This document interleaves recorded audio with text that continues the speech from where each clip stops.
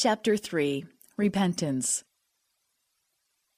How shall a man be just with God? How shall a sinner be made righteous?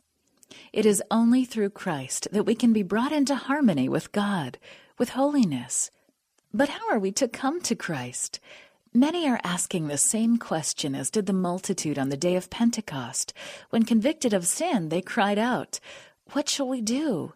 The first word of Peter's answer was repent. Acts 2, verses 37 and 38. At another time, shortly after, he said, "Repent and be converted, that your sins may be blotted out." Acts 3, verse 19.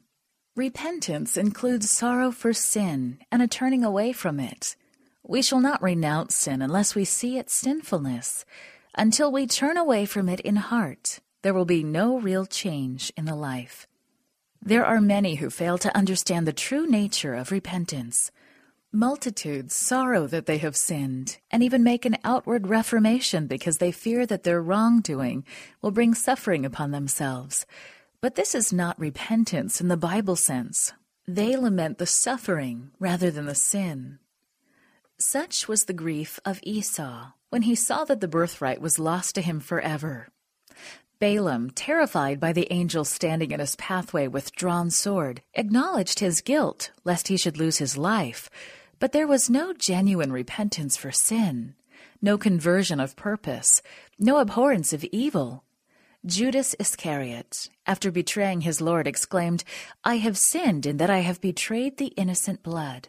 Matthew 27, verse 4. The confession was forced from his guilty soul by an awful sense of condemnation and a fearful looking for of judgment.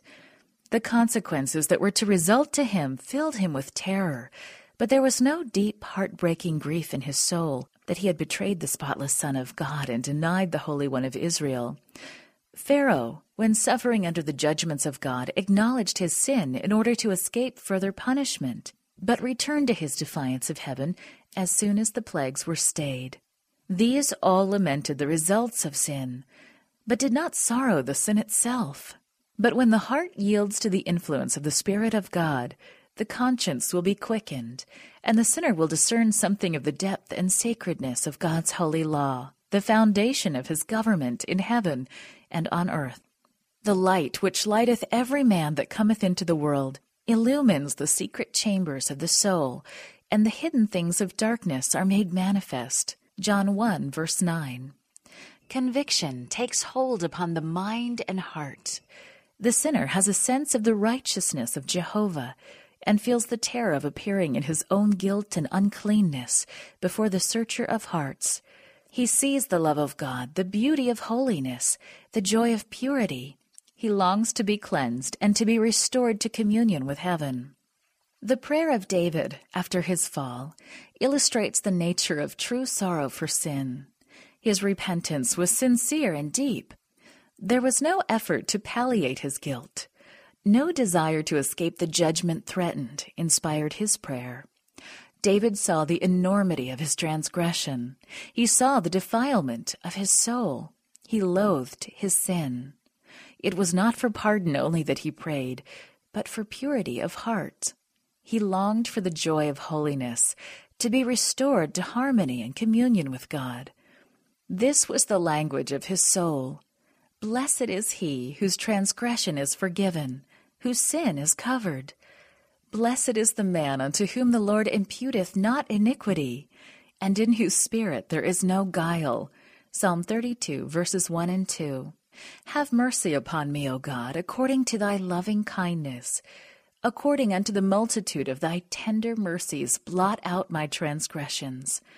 For I acknowledge my transgressions, and my sin is ever before me. Purge me with hyssop, and I shall be clean. Wash me, and I shall be whiter than snow. Create in me a clean heart, O God, and renew a right spirit within me. Cast me not away from thy presence, and take not thy Holy Spirit from me. Restore unto me the joy of thy salvation, and uphold me with thy free spirit.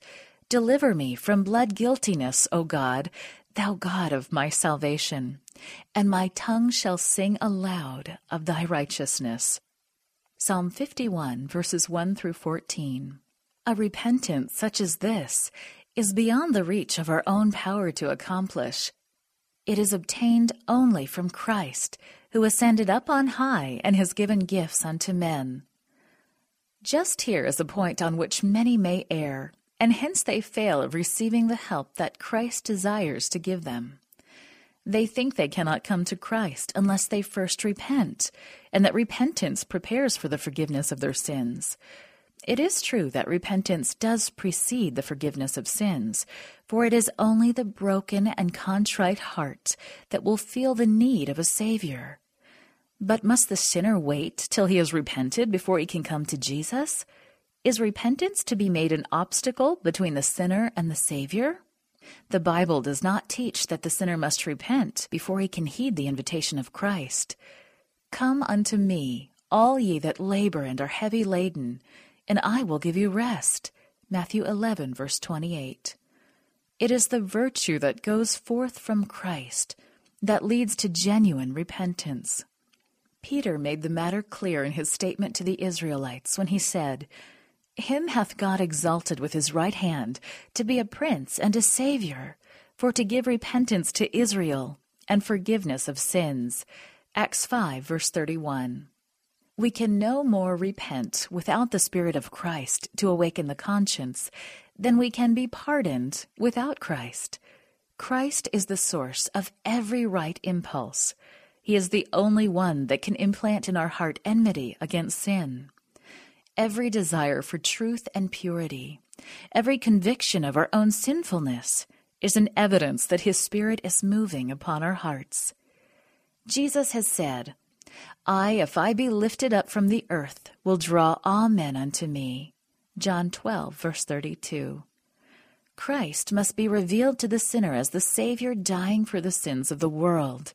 And as we behold the Lamb of God upon the cross of Calvary, the mystery of redemption begins to unfold to our minds, and the goodness of God leads us to repentance. In dying for sinners, Christ manifested a love that is incomprehensible.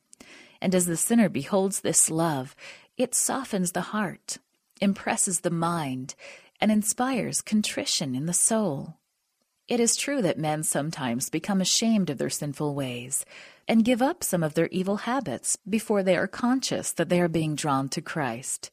But whenever they make an effort to reform from a sincere desire to do right, it is the power of Christ that is drawing them.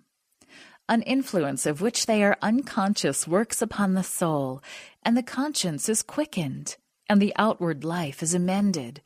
And as Christ draws them to look upon His cross, to behold Him who their sins have pierced, the commandment comes home to the conscience. The wickedness of their life, the deep-seated sin of the soul, is revealed to them. They begin to comprehend something of the righteousness of Christ and exclaim, "What is sin, that it should require such a sacrifice for the redemption of the victim? Was all this love, all this suffering, all this humiliation demanded that we might not perish, but have everlasting life?" The sinner may resist this love, may refuse to be drawn to Christ. But if he does not resist, he will be drawn to Jesus. A knowledge of the plan of salvation will lead him to the foot of the cross in repentance for his sins, which have caused the sufferings of God's dear Son. The same divine mind that is working upon the things of nature is speaking to the hearts of men and creating an inexpressible craving for something they have not. The things of the world cannot satisfy their longing. The Spirit of God is pleading with them to seek for those things that alone can give peace and rest, the grace of Christ, the joy of holiness. Through influences seen and unseen, our Savior is constantly at work to attract the minds of men from the unsatisfying pleasures of sin to the infinite blessings that may be theirs in Him. To all these souls who are vainly seeking to drink from the broken cisterns of this world, the divine message is addressed. Let him that is athirst come, and whosoever will, let him take the water of life freely. Revelation 22, verse 17. You who in heart long for something better than this world can give, recognize this longing as the voice of God to your soul. Ask Him to give you repentance, to reveal Christ to you in His infinite love, in His perfect purity. In the Savior's life, the principles of God's law, love to God and man, were perfectly exemplified. Benevolence, unselfish love was the life of His soul. It is as we behold Him, as the light from our Savior falls upon us, that we see the sinfulness of our own hearts. We may have flattered ourselves, as did Nicodemus, that our life has been upright, that our moral character is correct, and think that we need not humble the heart before God like the common sinner. But when the light from Christ shines into our souls, we shall see how impure we are. We shall discern the selfishness of motive, the enmity against God that has defiled every act of life. Then we shall know that our own righteousness is indeed as filthy rags, and that the blood of Christ alone can cleanse us from the defilement of sin and renew our hearts in His own likeness. One ray of the glory of God, one beam of the purity of Christ penetrating the soul, makes every spot of defilement painfully distinct and lays bare the deformity and defects of the human character. It makes apparent the unhallowed desires, the infidelity of the heart, the impurity of the lips. The sinner's act of disloyalty in making void the law of God are exposed to his sight, and his spirit is stricken and afflicted under the searching influence of the Spirit of God. He loathes himself as he views the pure, spotless character of Christ. When the prophet Daniel beheld the glory surrounding the heavenly messenger that was sent unto him, he was overwhelmed with a sense of his own weakness and imperfection. Describing the effect of the wonderful scene, he says, "There remained no strength in me, for my comeliness was turned in me into corruption, and I retained no strength." Daniel 10:8. The soul thus touched will hate its selfishness, will abhor its self-love, and will seek, through Christ's righteousness, for the purity of heart that is in harmony with the law of God and character of Christ. Paul says that as touching the righteousness which is in the law, as far as outward acts are concerned, he was blameless. Philippians 3, verse 6. But when the spiritual character of the law was discerned, he saw himself a sinner. Judged by the letter of the law as men apply it to the outward life, he had abstained from sin. But when he looked into the depths of its holy precepts, he saw himself as God saw him. He bowed in humiliation and confessed his guilt.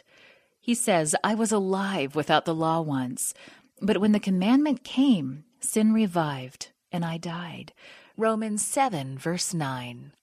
When he saw the spiritual nature of the law, sin appeared in its true hideousness, and his self-esteem was gone. God does not regard all sins as of equal magnitude. There are degrees of guilt in his estimation, as well as that of man, but however trifling this or that wrong act may seem in the eyes of men, no sin is small in the sight of God. Man's judgment is partial, imperfect, but God estimates all things as they really are. The drunkard is despised and is told that his sin will exclude him from heaven, while pride, selfishness, and covetousness too often go unrebuked. But these are sins that are especially offensive to God, for they are contrary to the benevolence of his character, to that unselfish love which is the very atmosphere of the unfallen universe. He who falls into some of the grosser sins may feel a sense of his shame and poverty, and his need of the grace of Christ. But pride feels no need, and so it closes the heart against Christ and the infinite blessings that he came to give. The poor publican who prayed, "God be merciful to me a sinner," Luke 18, verse 13, regarded himself as a very wicked man, and others looked upon him in the same light. But he felt his need, and with his burden of guilt and shame he came before God, asking for his mercy. His heart was open for the Spirit of God to do its gracious work and set him free from the power of sin. The Pharisees' boastful, self-righteous prayer showed that his heart was closed against the influence of the Holy Spirit. Because of his distance from God, he had no sense of his own defilement in contrast with the perfection of the divine holiness. He felt no need, and he received nothing. If you see your sinfulness, do not wait to make yourself better. How many there are who think they are not good enough to come to Christ. Do you expect to become better through your own efforts? Can the Ethiopian change his skin, or the leopard his spots? Then may ye also do good that are accustomed to do evil. Jeremiah 13, verse 22. There is help for us only in God. We must not wait for stronger persuasions, for better opportunities, or for holier tempers. We can do nothing of ourselves. We must come to Christ just as we are. But let none deceive themselves with the thought that God, in his great love and mercy, will yet save even the rejectors of his grace. The exceeding sinfulness of sin can be estimated only in the light of the cross. When men urge that God is too good to cast off the sinner, let them look to Calvary. It was because there was no other way in which man could be saved, because without this sacrifice it was impossible for the human race to escape from the defiling power of sin and to be restored to communion with holy beings. Impossible for them to again become partakers of spiritual life. It was because of this that Christ took upon himself the guilt of the disobedient and suffered in the sinner's stead. The love and suffering and death of the Son of God all testify to the terrible enormity of sin and declare that there is no escape from its power, no hope of the higher life, but through the submission of the soul to Christ. The impenitent sometimes excuse themselves by saying of professed Christians, "I am as good as they are." They are no more self-denying, sober, or circumspect in their conduct than I am. They love pleasure and self-indulgence as well as I do. Thus they make the faults of others an excuse for their own neglect of duty. But the sins and defects of others do not excuse anyone, for the Lord has not given us an erring human pattern. The spotless Son of God has been given as our example, and those who complain of the wrong course of professed Christians are the ones who should show better lives and nobler examples. If they have so high a conception of what a Christian should be, is not their own sin so much the greater? They know what is right, and yet refuse to do it. Beware of procrastination. Do not put off the work of forsaking your sins and seeking purity of heart through Jesus. Here is where thousands upon thousands have erred to their eternal loss. I will not here dwell upon the shortness and uncertainty of life, but there is a terrible danger, a danger not sufficiently understood, in delaying to yield to the pleading voice of God's Holy Spirit, in choosing to live in sin, for such this delay really is. Sin, however small it may be esteemed, can be indulged in only at the peril of infinite loss. What we do not overcome will overcome us and work out our destruction. Adam and Eve persuaded themselves that in so small a matter as eating of the forbidden fruit, there could not result such terrible consequences as God had declared. But this small matter was the transgression of God's immutable and holy law, and it separated man from God and opened the floodgates of death and untold woe upon our world. Age after age, there has gone up from our earth a continual cry of mourning, and the whole creation groaneth and travaileth together in pain as a consequence of man's disobedience. Heaven itself has felt the effects of his rebellion against God. Calvary stands as a memorial of the amazing sacrifice required to atone for the transgression of the divine law. Let us not regard sin as a trivial thing. Every act of transgression, every neglect or rejection of the grace of Christ is reacting upon yourself. It is hardening the heart, depraving the will, benumbing the understanding, and not only making you less inclined to yield, but less capable of yielding to the tender pleading of God's Holy Spirit. Many are quieting a troubled conscience with the thought that they can change a course of evil when they choose, that they can trifle with the invitations of mercy, and yet be again and again impressed. They think that after doing despite to the Spirit of grace, after casting their influence on the side of Satan, in a moment of terrible extremity they can change their course. But this is not so easily done. The experience, the education of a lifetime, has so thoroughly molded the character that few then desired to receive the image of Jesus. Even one wrong trait of character, one sinful desire, persistently cherished, will eventually neutralize all the power of the gospel. Every sinful indulgence strengthens the soul's aversion to God. The man who manifests an infidel hardihood or a stolid indifference to divine truth is but reaping the harvest of that which he himself has sown. In all the Bible there is not a more fearful warning against trifling with evil than the words of the wise man, that the sinner shall be holden with the cords of his sin. Proverbs 5, verse 22. Christ is ready to set us free from sin, but he does not force the will. And if by persistent transgression the will itself is wholly bent on evil, and we do not desire to be set free, if we will not accept his grace, what more can he do? We have destroyed ourselves by our determined rejection of his love. Behold, now is the accepted time. Behold, now is the day of salvation. Today, if ye will hear his voice, harden not your hearts. 2 Corinthians 6, verse 2, and Hebrews 3, verses 7 and 8. Man looketh on the outward appearance, but the Lord looketh on the heart.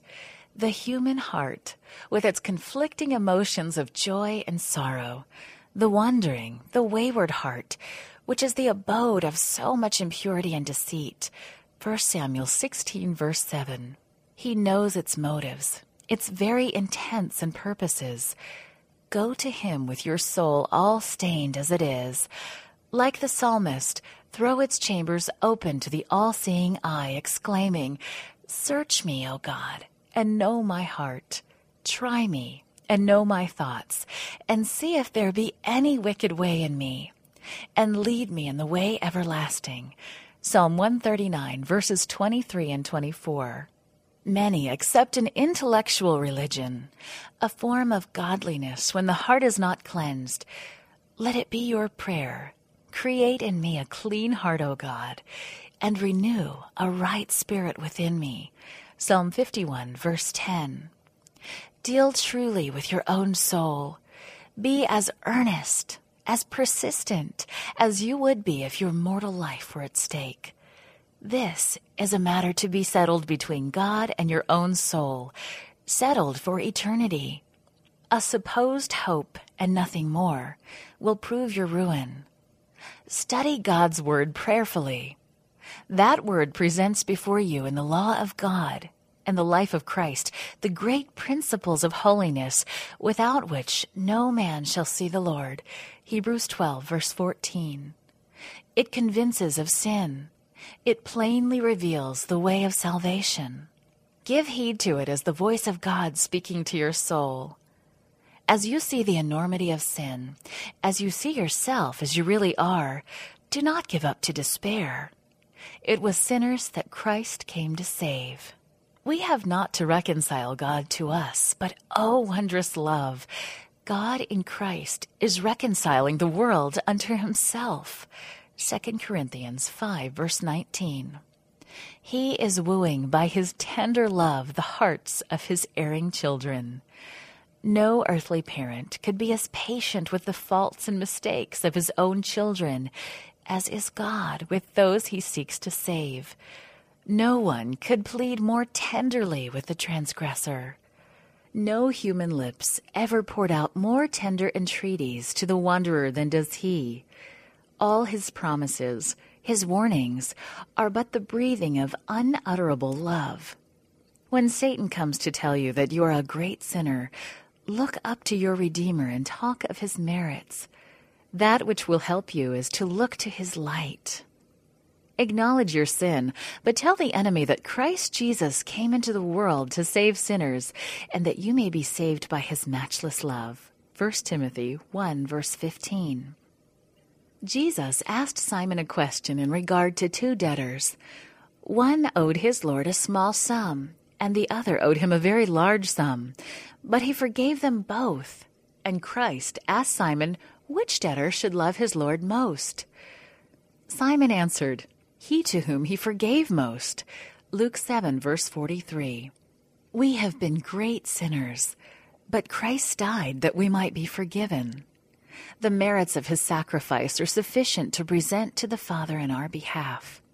Those to whom he is forgiven most will love him most and will stand nearest to his throne to praise him for his great love and infinite sacrifice.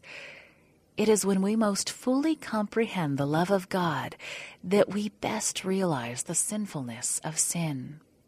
When we see the length of the chain that was let down for us, when we understand something of the infinite sacrifice that Christ has made in our behalf, the heart is melted with tenderness and contrition.